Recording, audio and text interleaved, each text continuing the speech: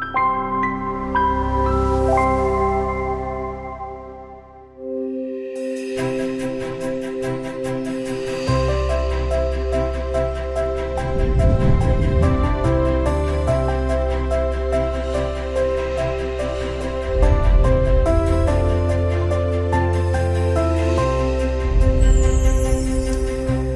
and welcome to Sabbath School Study Hour.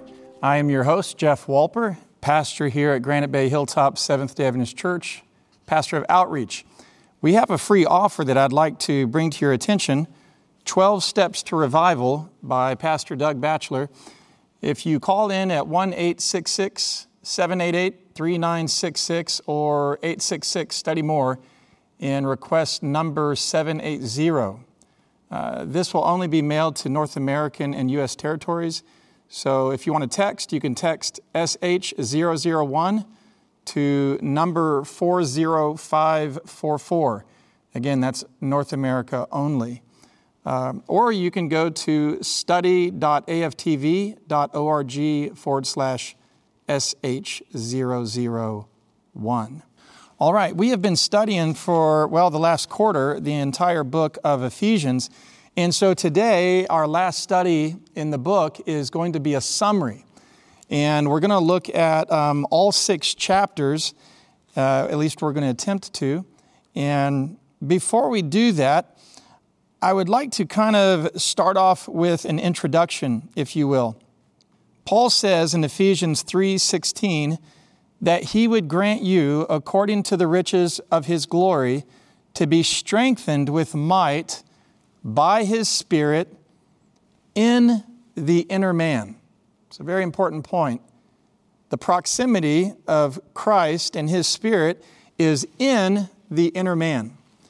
Verse 17, that Christ may dwell in your hearts by faith, that you, being rooted and grounded in love, may be able to comprehend with all saints what is the breadth and length and depth and height, and to know the love of Christ, which passes knowledge, that you might be filled with all the fullness of God.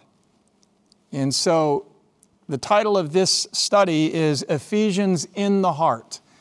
And to illustrate God's effort throughout the totality of Scripture, from Genesis all the way to Revelation, I'd like to draw your attention to the screen, and I'm going to try to illustrate this. The Bible tells us that God's greatest desire has been to be close to man. And the question is, do we want to be close to God? We find in Genesis chapter 1 that God created man in his image. And so God created man in his image to be close to him. But then we find something tragic happen in Genesis chapter 3. We read about the fall. And in the fall, we find that once Adam and Eve sinned, they no longer enjoyed the presence of God. They didn't want to be close to God. In fact, we find out that they're hiding from the presence of God.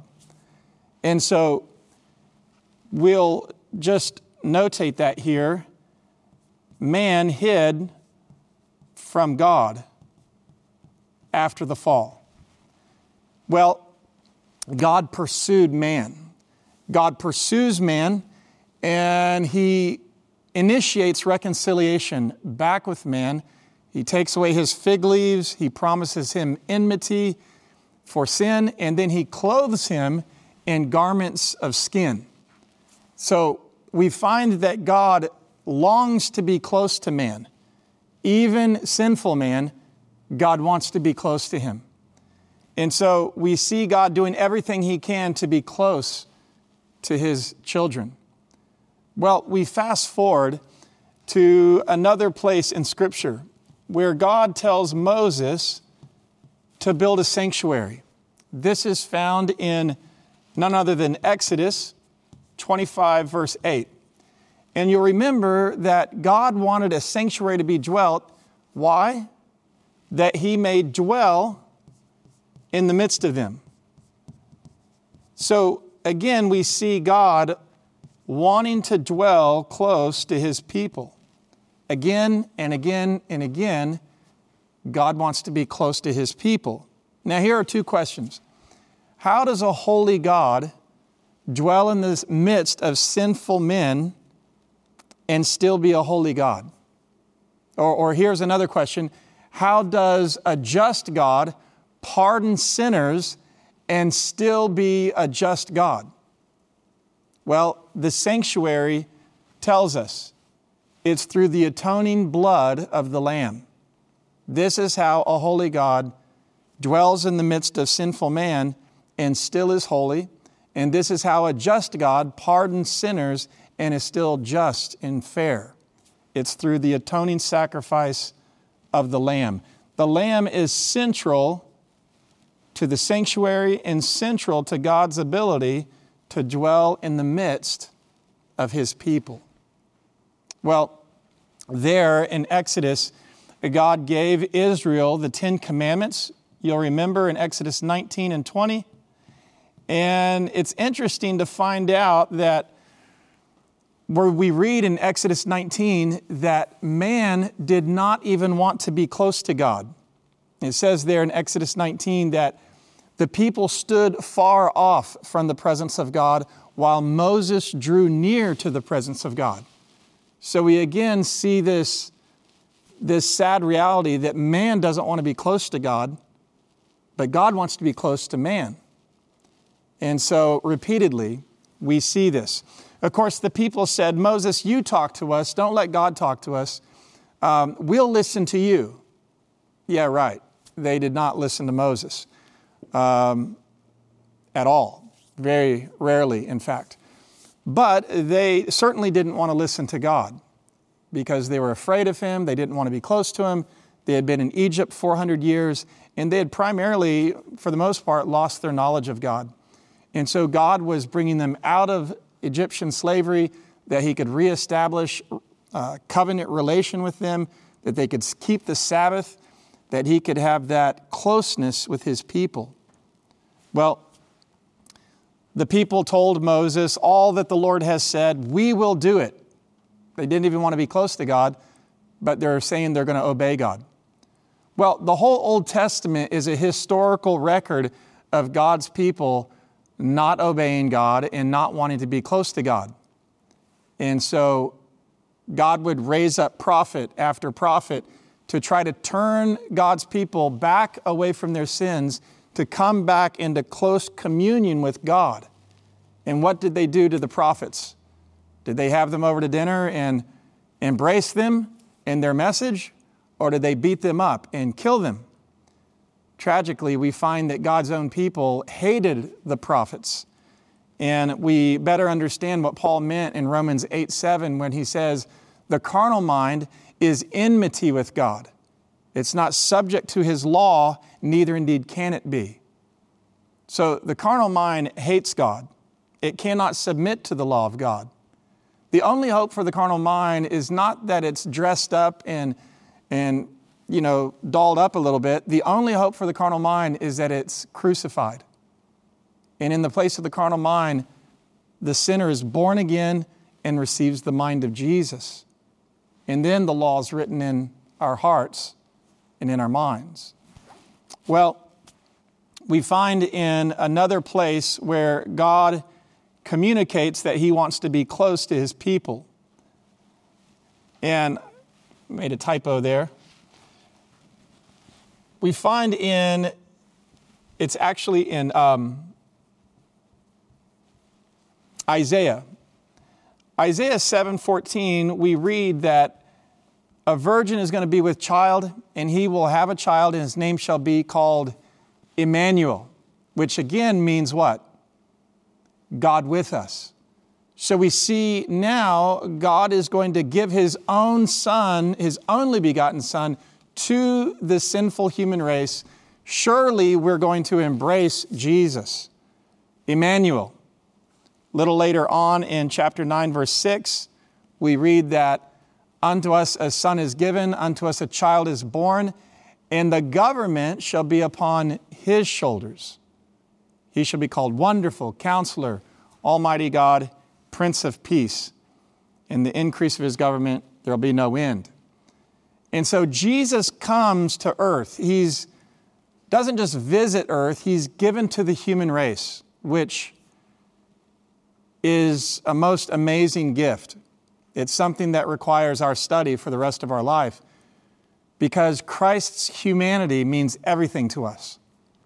Jesus comes to earth, Emmanuel, God with us, and we're told that the human race could only handle Jesus for 33 years.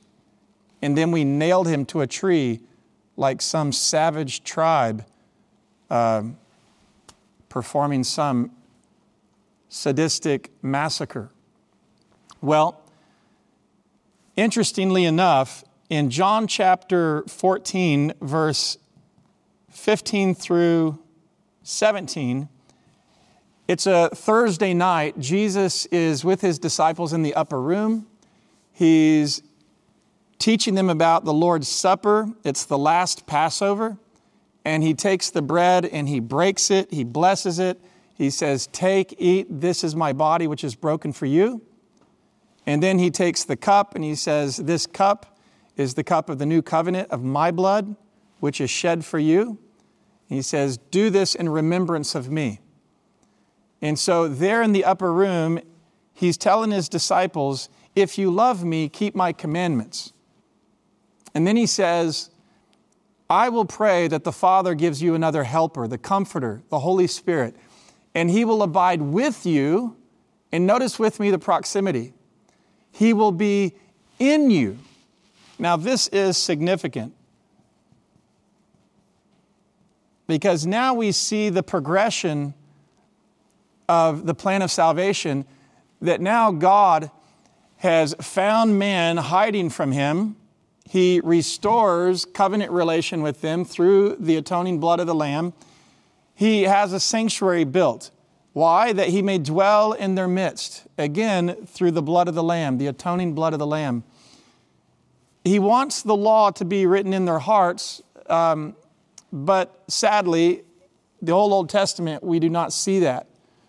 I forgot to put up here, Jeremiah 31 through 34 tells us that God's going to make a new covenant and he's going to write his law now, notice with me, in their hearts.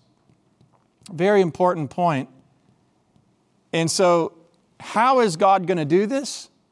He sends Emmanuel, God with us, to now become one with the human race, forever the older brother of the human race. And through his death on the cross, we can now have cleansing of sin and have Christ, through the indwelling of the Holy Spirit, through his word, now live in us. And this is actually the entire plan of salvation. We find in Colossians chapter 1, verses 26 and 27, that God wants to explain the mystery. This mystery where Christ is in you, the hope of glory. Paul said it like this in Galatians 2:20. He said, "I am crucified with Christ. I no longer live, but Jesus Christ now lives in me." Again, we see this concept, the progression, where man is hiding from God. God's pursuing man through the sanctuary, the blood of the Lamb. God can dwell in the midst of man. And then he is going to do a new thing where he's going to write his law in our hearts. He sends Emmanuel to be God with us. And we can only handle him for 33 years, and then we savagely nail him to a tree. And the day before we do that, and he lays down his life for us, he's not concerned about his death, his suffering. He's concerned about us.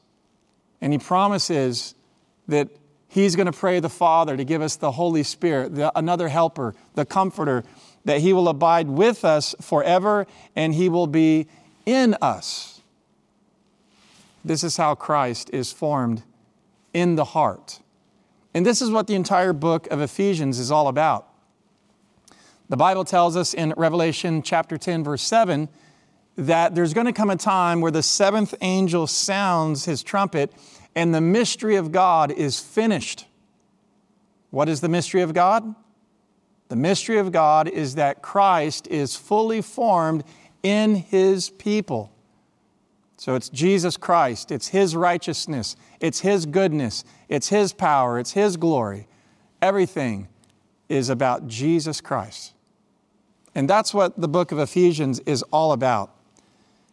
Oftentimes, the most popular verse in Ephesians is probably Ephesians 2, 8 through 10. This was a popular passage with Martin Luther, the great Protestant reformer, where we find out that it played a role in his conversion.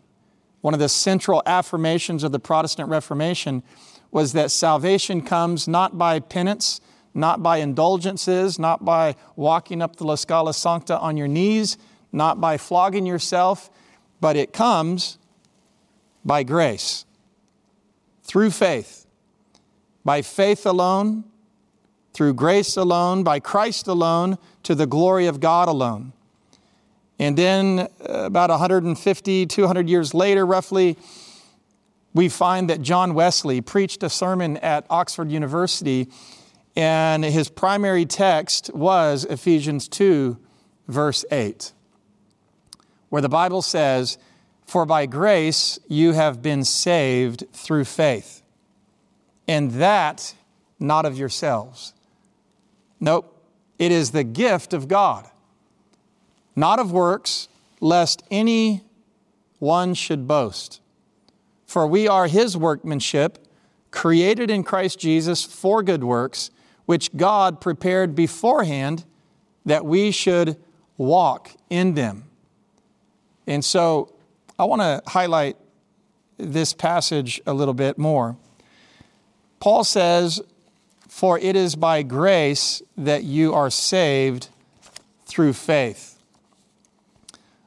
Not of yourselves, it is the gift of God."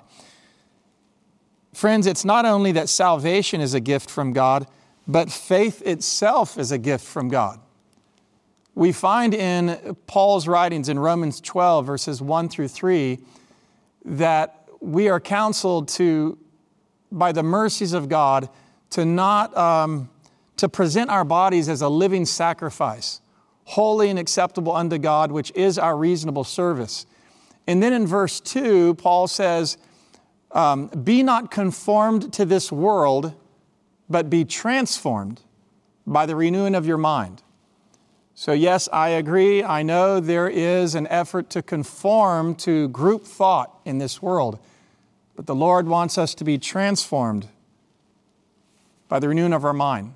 And notice what verse 3 says. Verse 3 tells us, Paul says, "I tell you by the grace given to me." He doesn't say by his intellectual ability.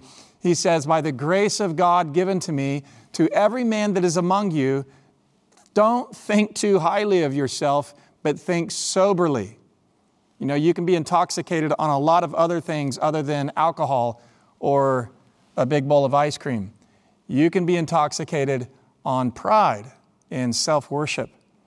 And Paul here is saying in Romans 12, verse 3, "I tell you by the grace given to me, to every man that is among you, do not think too highly of yourself, but think soberly, as God has given to every man the measure of faith." And so one of the first gifts that God gives us, other than life itself, the beating of our hearts and the respiration of our lungs, is the gift of this measure of faith. We all have this capacity to lay hold on the hand of God, on the promises of God by faith. Why? Because we've been given that capacity, that measure of faith. And so it's good for us to think soberly, to recognize that we need help, and we have help.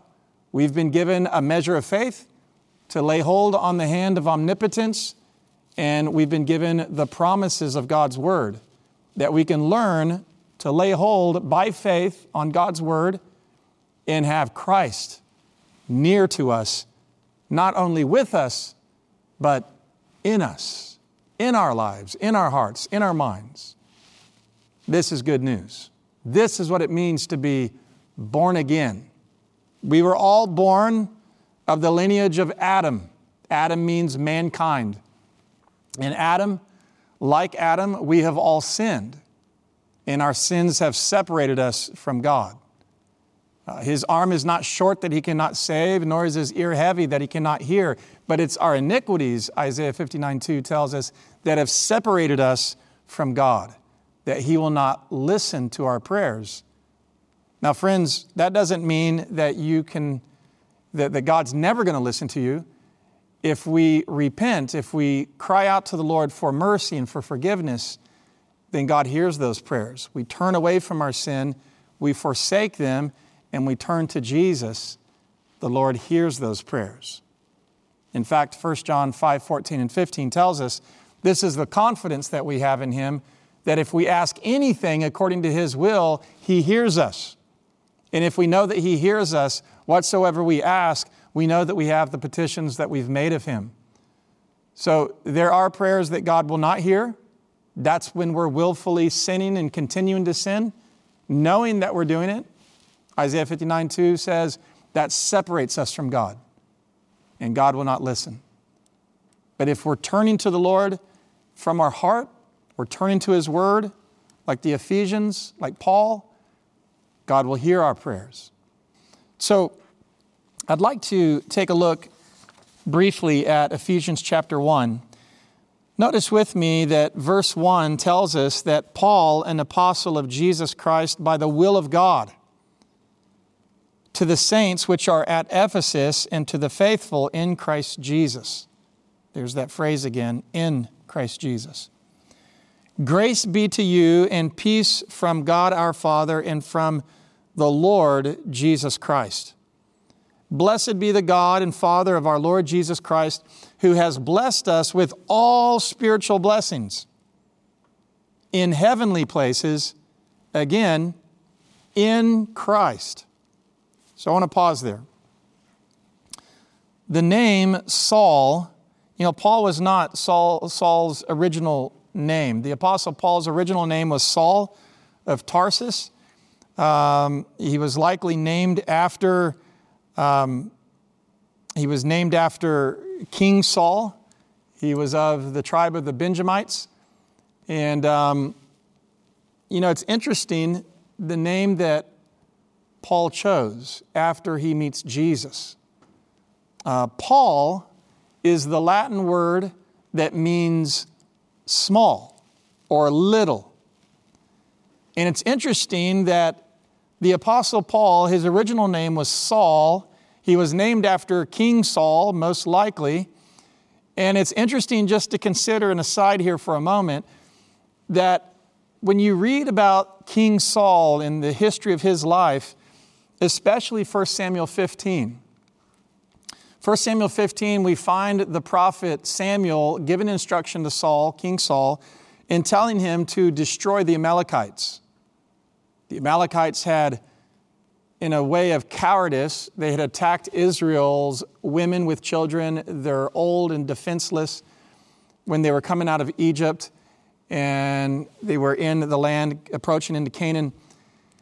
And God decided that when the Amalekites engaged in warfare in such a cowardice and wicked way to attack the vulnerable and the defenseless, the young and the old, that their cup of iniquity was now full, and they were to be utterly displaced and destroyed from the face of the earth because they bore evidence that they were reprobate.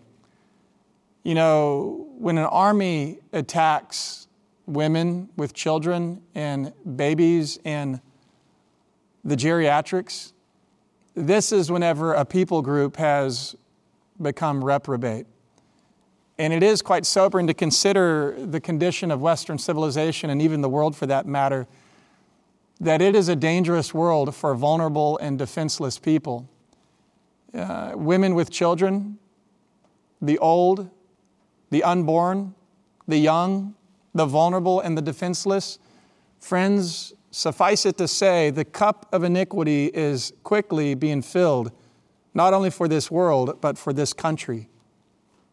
And so we're told that Things will happen quickly when the cup of iniquity is full in this country. In fact, a Sunday law will be passed when the cup of iniquity is full in this country. Well, King Saul was given the assignment to destroy the Amalekites. Their cup of iniquity was full, and Samuel gave him the instruction. He received the message from God. Propheo, mouthpiece of God, speaks the word of God. He gave the message to Saul, and Saul went. And instead of obeying God, he came back with the king of the Amalekites and then with all this livestock. And he gave the pretext or the pretense of saying to Samuel, as Samuel heard the bleating of the sheep, he said, "What is this bleating in my ears that I hear?" And Saul gave the pretext of piety. He said, "Well, I have brought these sheep to make a sacrifice to God." And Samuel says, "Saul, obedience is better than sacrifice." And it's interesting what Samuel tells him in 1 Samuel chapter 15. He says, "You know, when you first started off as king, Saul, you were small in your own eyes. But now look at you." And the message was basically a rebuke to Saul, that Saul had gotten so big in his self-worship and his self-aggrandizement that he didn't even think that he needed to submit himself to the Word of God. And even pretended, had the pretense of worshiping God. And I brought all these sheep back to make sacrifices to the Lord. And I brought the king of the Amalekites back. And Samuel says, "This day the kingdom is taken from you." Oh, that we would not be like King Saul, but we would be like the Apostle Paul. That we too would meet Jesus and we would recognize not that we're something big and amazing, but that we're Paul, we're little and we're small, and that we'd be okay with that reckoning. And that we would let Jesus be high and lifted up. Friends, that's a big part of the message of the gospel and a big part of the message of Paul's writings to Ephesus. And so Paul has named himself small or little. And he says in 1 Corinthians 15:9, Paul refers to himself as the least of all the apostles. And yet he was a mighty instrument in the hand of God. Well, let's go ahead and unpack a little bit of Ephesians 1.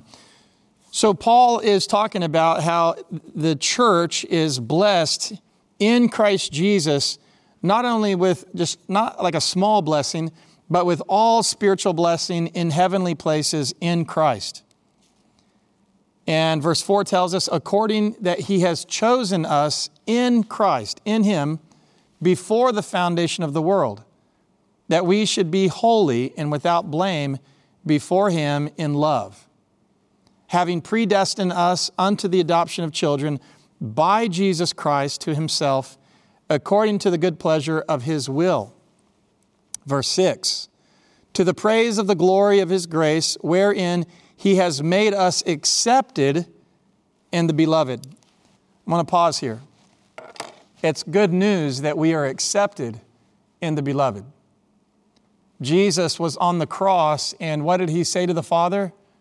My God, why have you forsaken me? The reason that the Father forsook his Son on the cross was that you and I, as sinners, could repent and claim the blood of Jesus for ourselves, be covered in the blood of the Lamb, and be accepted in the beloved. So remember, Jesus was rejected for us that we would be accepted. That's verse 6. To the praise of the glory of his grace, wherein he has made us accepted in the beloved. Hallelujah. In whom we have, verse 7, we have redemption through his blood, the forgiveness of sins. Hallelujah. According to the riches of his grace, wherein he has abounded towards us in all wisdom and prudence, having made known unto us the mystery of his will, according to his good pleasure, which he has purposed in himself. So God has revealed to us the purpose of the gospel. God wants to give us every blessing in Christ Jesus in heavenly places. And through the atoning blood of Christ, we are accepted in the beloved. And this is precious good news, not only to the church at Ephesus, who were struggling with discouragement from Paul's arrest, but to those of us today who live in a Babylonian world where it seems as though wickedness is growing exponentially by the minute. I'd like to turn in our lessons to page, in my book, it's 177, Sunday's lesson, or actually 178. We're going to go to Ephesians chapter 2. Ephesians chapter 2 is summarized in Monday's lesson as we are redeemed for community.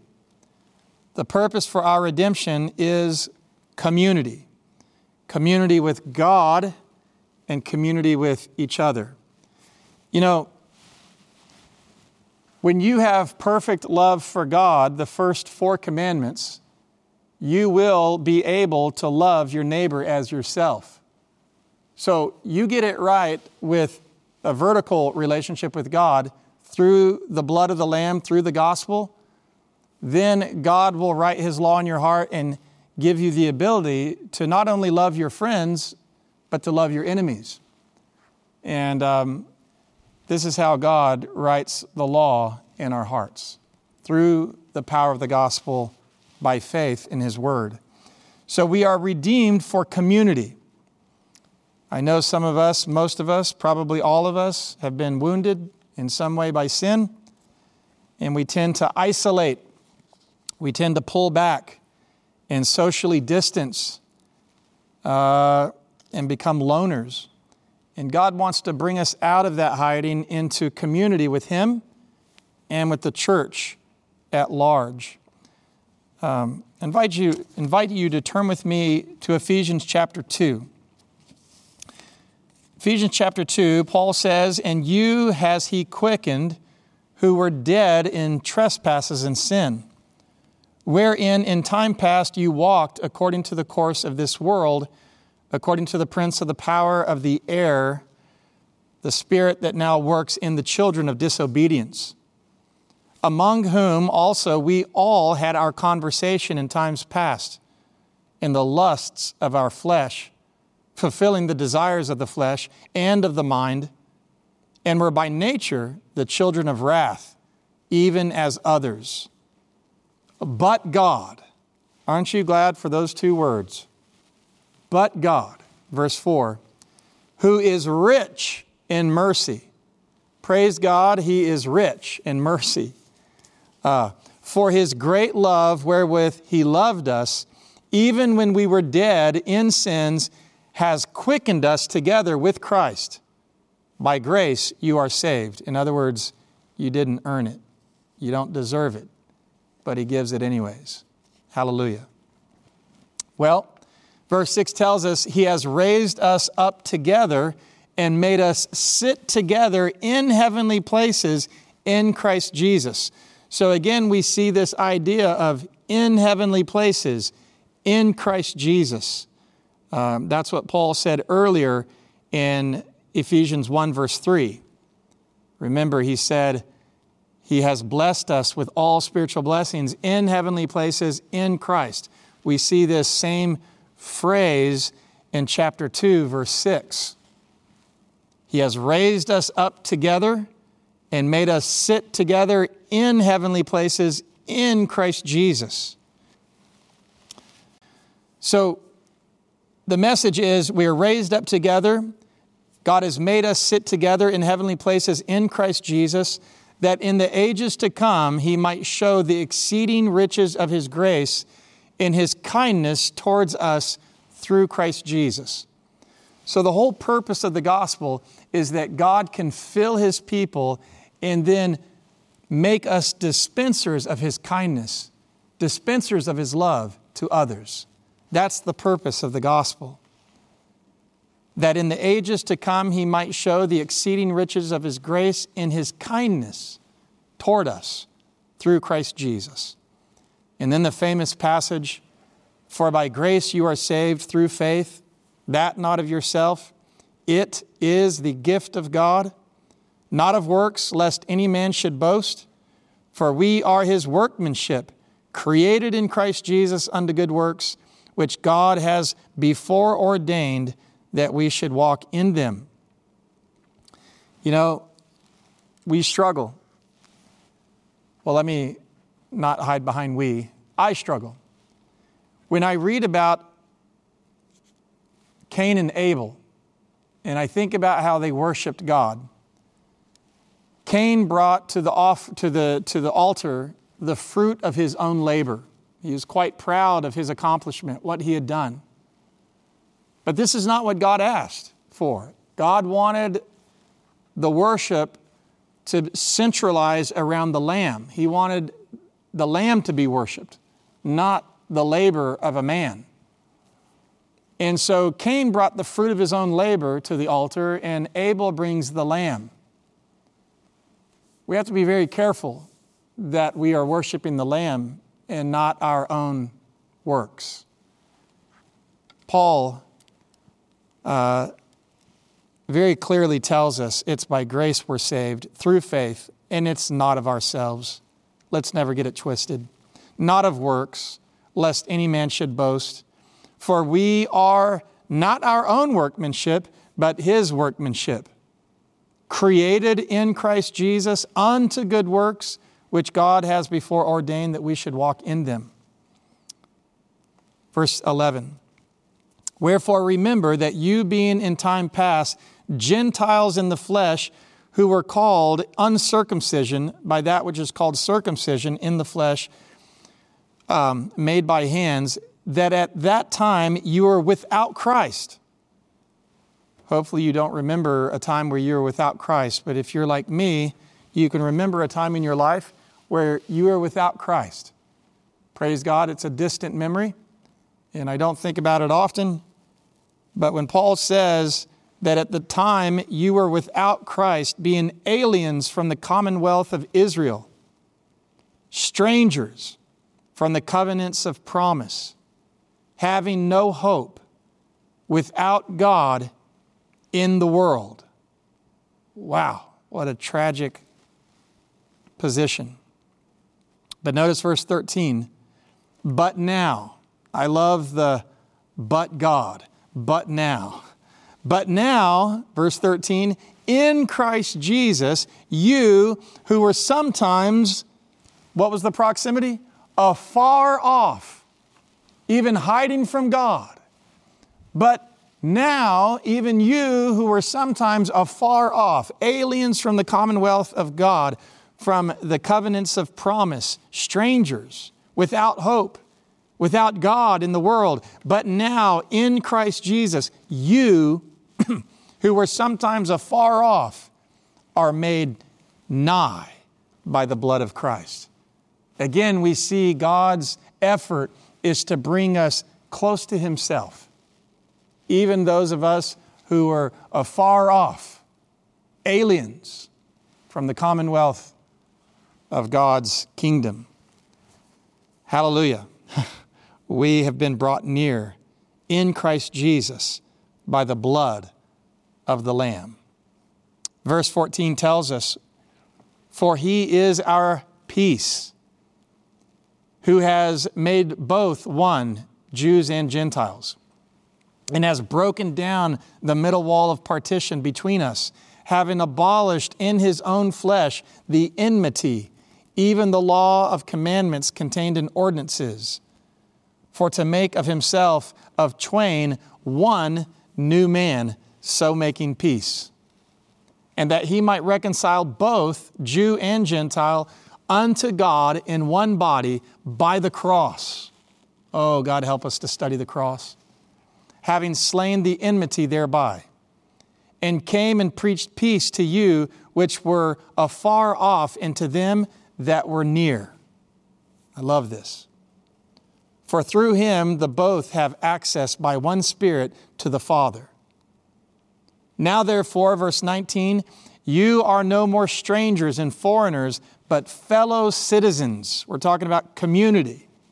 Fellow citizens with the saints and of the household of God, and are built upon the foundation of the apostles and prophets, Jesus Christ himself being the chief cornerstone, in whom all the building fitly framed together grows unto a holy temple in the Lord, in whom you also are builded together for a habitation of God through the Spirit.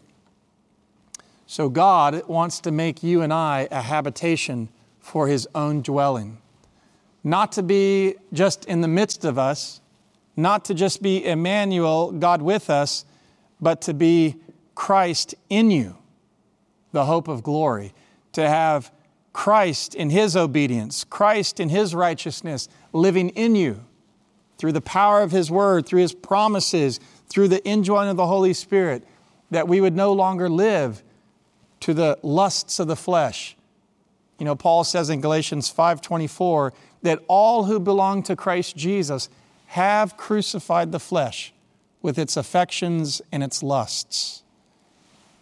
The only thing that motivates me to tell myself no is Jesus Christ telling himself no at Calvary and telling the Father yes and going through with my redemption. So let's go to Ephesians chapter 3. It is very important to be a part of God's church. God has a purpose for his church. The church is the body of Christ. Verse 1 of chapter 3. For this cause I, Paul, whose name is small and little, the prisoner of Jesus Christ for you Gentiles. By the way, Paul had been a Pharisee, and I'd like to just underline this for a moment. Sometimes in the church, we think we need to do what we're good at. Be careful that you don't try to direct God on where you think you should serve. You know, Paul was a Pharisee who knew everything about Judaism, everything about the Torah. He knew everything about even the minor prophets. And Paul, interestingly enough, is called by Jesus Christ not to use all of this knowledge and all this base of intellectual ability. You would think that God would say, oh, well, you're going to reach the Jewish converts. You need to reach out to the Jews. It's interesting that Paul is not called to reach the Jews because he knew everything about them. He's actually called to minister to the Gentiles, which I would think would be Paul's weakness. And so be careful that you don't tell God where you think you should serve, because it could be that God will call you to your weakness, because it's in our weakness that God's strength is made perfect, 2 Corinthians 12 tells us. And so just remember, Paul was not versed in Gentile, a comprehensive understanding of the Gentiles. And of course, I think this was an opportunity for Paul to depend upon Jesus at all times. Well, that aside, for this cause I, Paul, the prisoner of Jesus Christ for you Gentiles, if you have heard of the dispensation of the grace of God, which is given me to you, how that by revelation he made known unto me the mystery, as I wrote afore in a few words, whereby when you read, you may understand my knowledge in the mystery of Christ. What's this mystery? Which in other ages was not made known unto the sons of men, as it is now revealed unto his holy apostles and prophets by the Spirit, the Holy Spirit. Verse 6, that the Gentiles should be fellow heirs and of the same body, the church, and partakers of the promise in Christ by the gospel, whereof I was made a minister, according to the gift of the grace of God given unto me by the effectual working of His power. Unto me, who am less than the least of all saints. Again, we see Paul's humility, his posture of obeisance. Unto me, who am less than all the least of all saints, is this grace given, that I should preach among the Gentiles the unsearchable riches of Christ, and to make all men see that what is the fellowship of the mystery. Keeps talking about this mystery, which from the beginning of the world has been hid in God, who created all things by Jesus Christ, to the intent that now unto the principalities and powers in heavenly places, we see this term again, in heavenly places, might be made known by the church the manifold wisdom of God.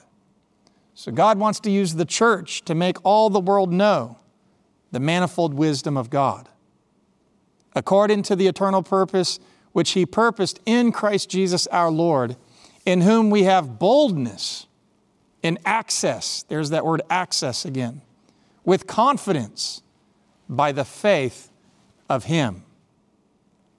Wherefore I desire that you faint not at my tribulations for you, which is your glory.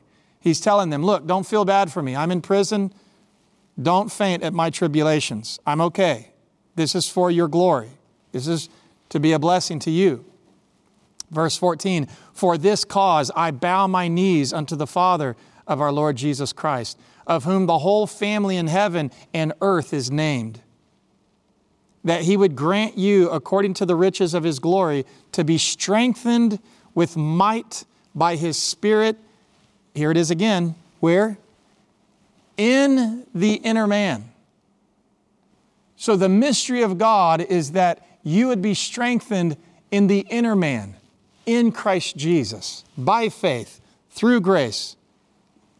Well, verse 16 rather, that He would grant you according to the riches of His glory to be strengthened with might by His Spirit in the inner man, that Christ may dwell, here it is, in your hearts. How?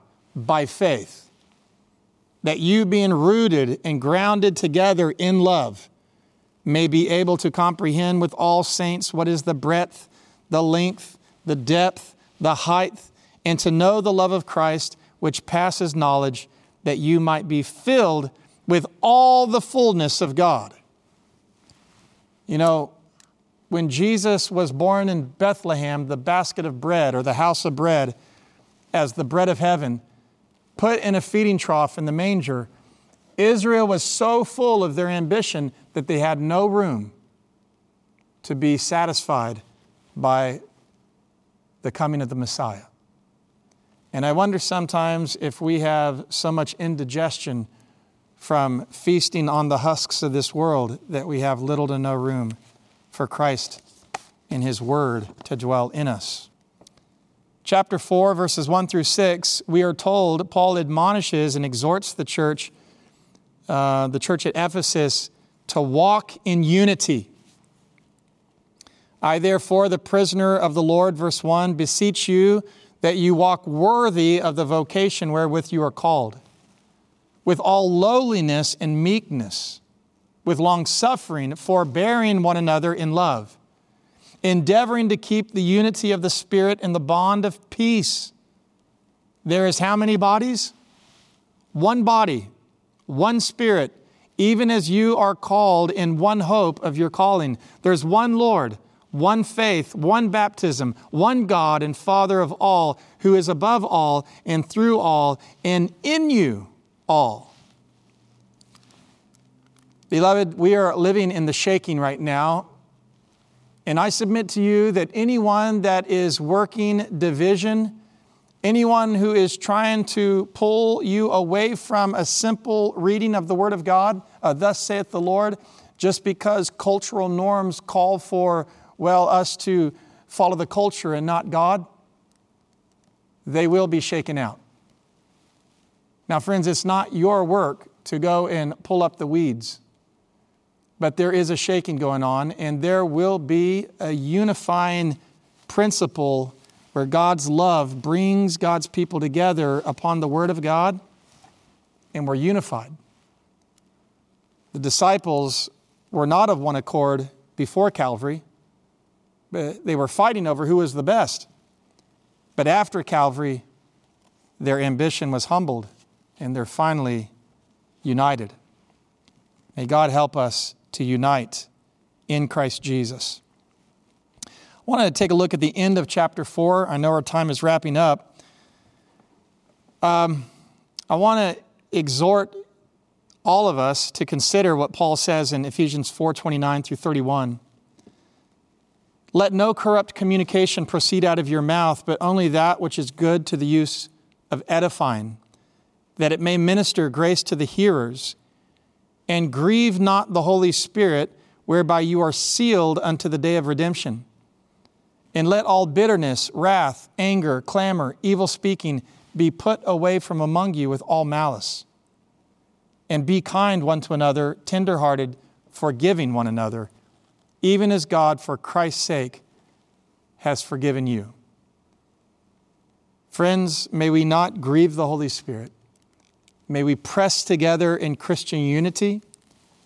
May we forgive each other. May we press together to the sacrifice of Christ, to the mediation of Christ in the heavenly sanctuary, even the most holy place, where the resurrected Jesus is fully manifesting himself in his converted people at the last days. Thursday's lesson is about the Christian's walk.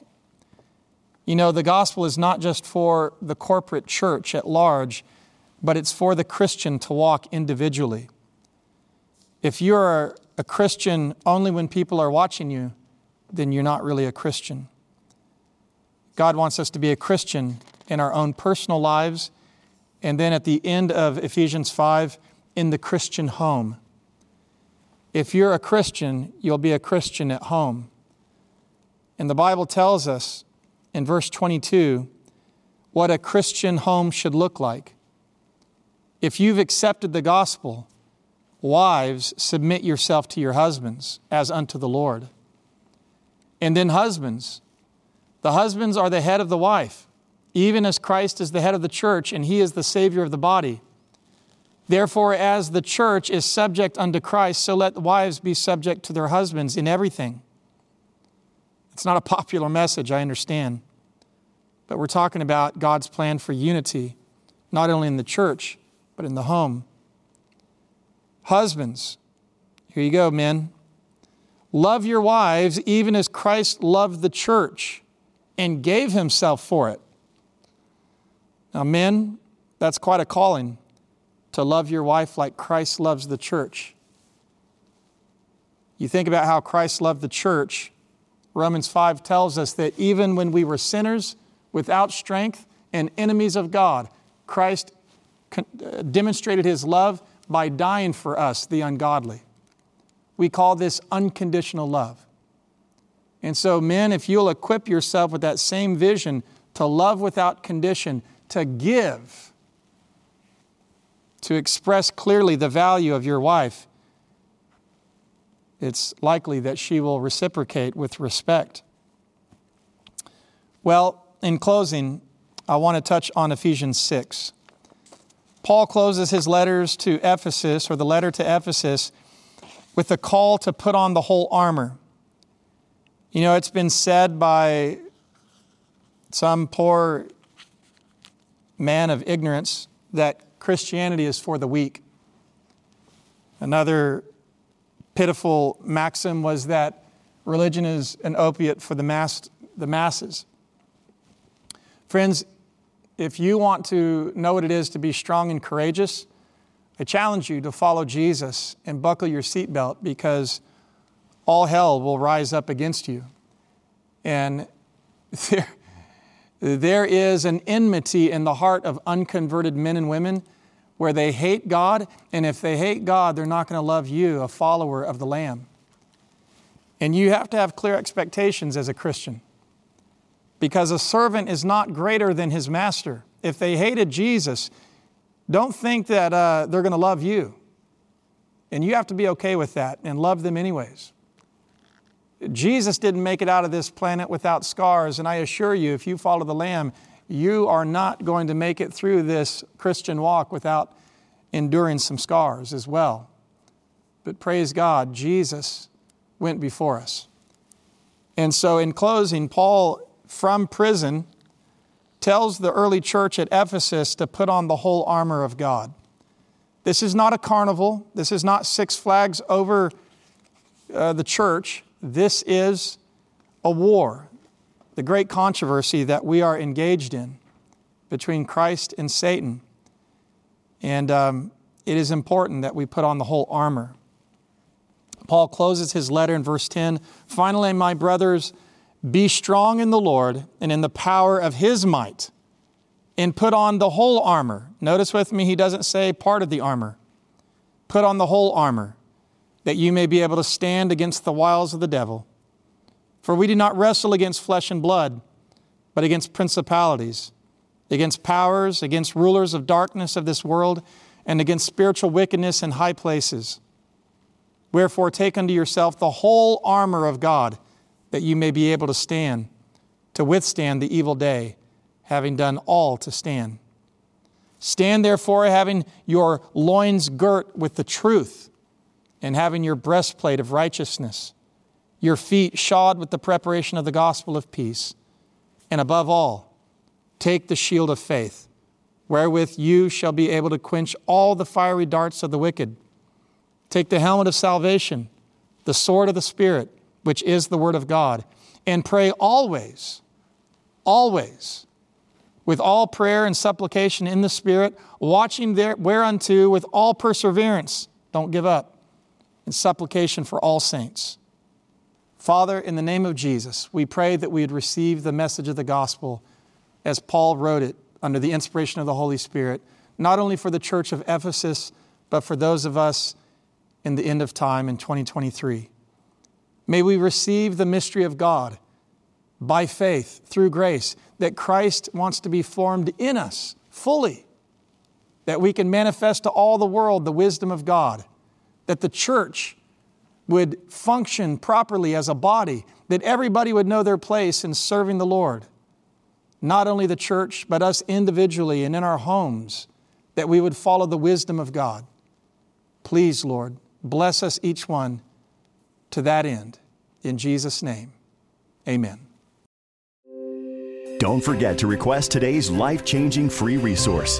Not only can you receive this free gift in the mail, you can download a digital copy straight to your computer or mobile device.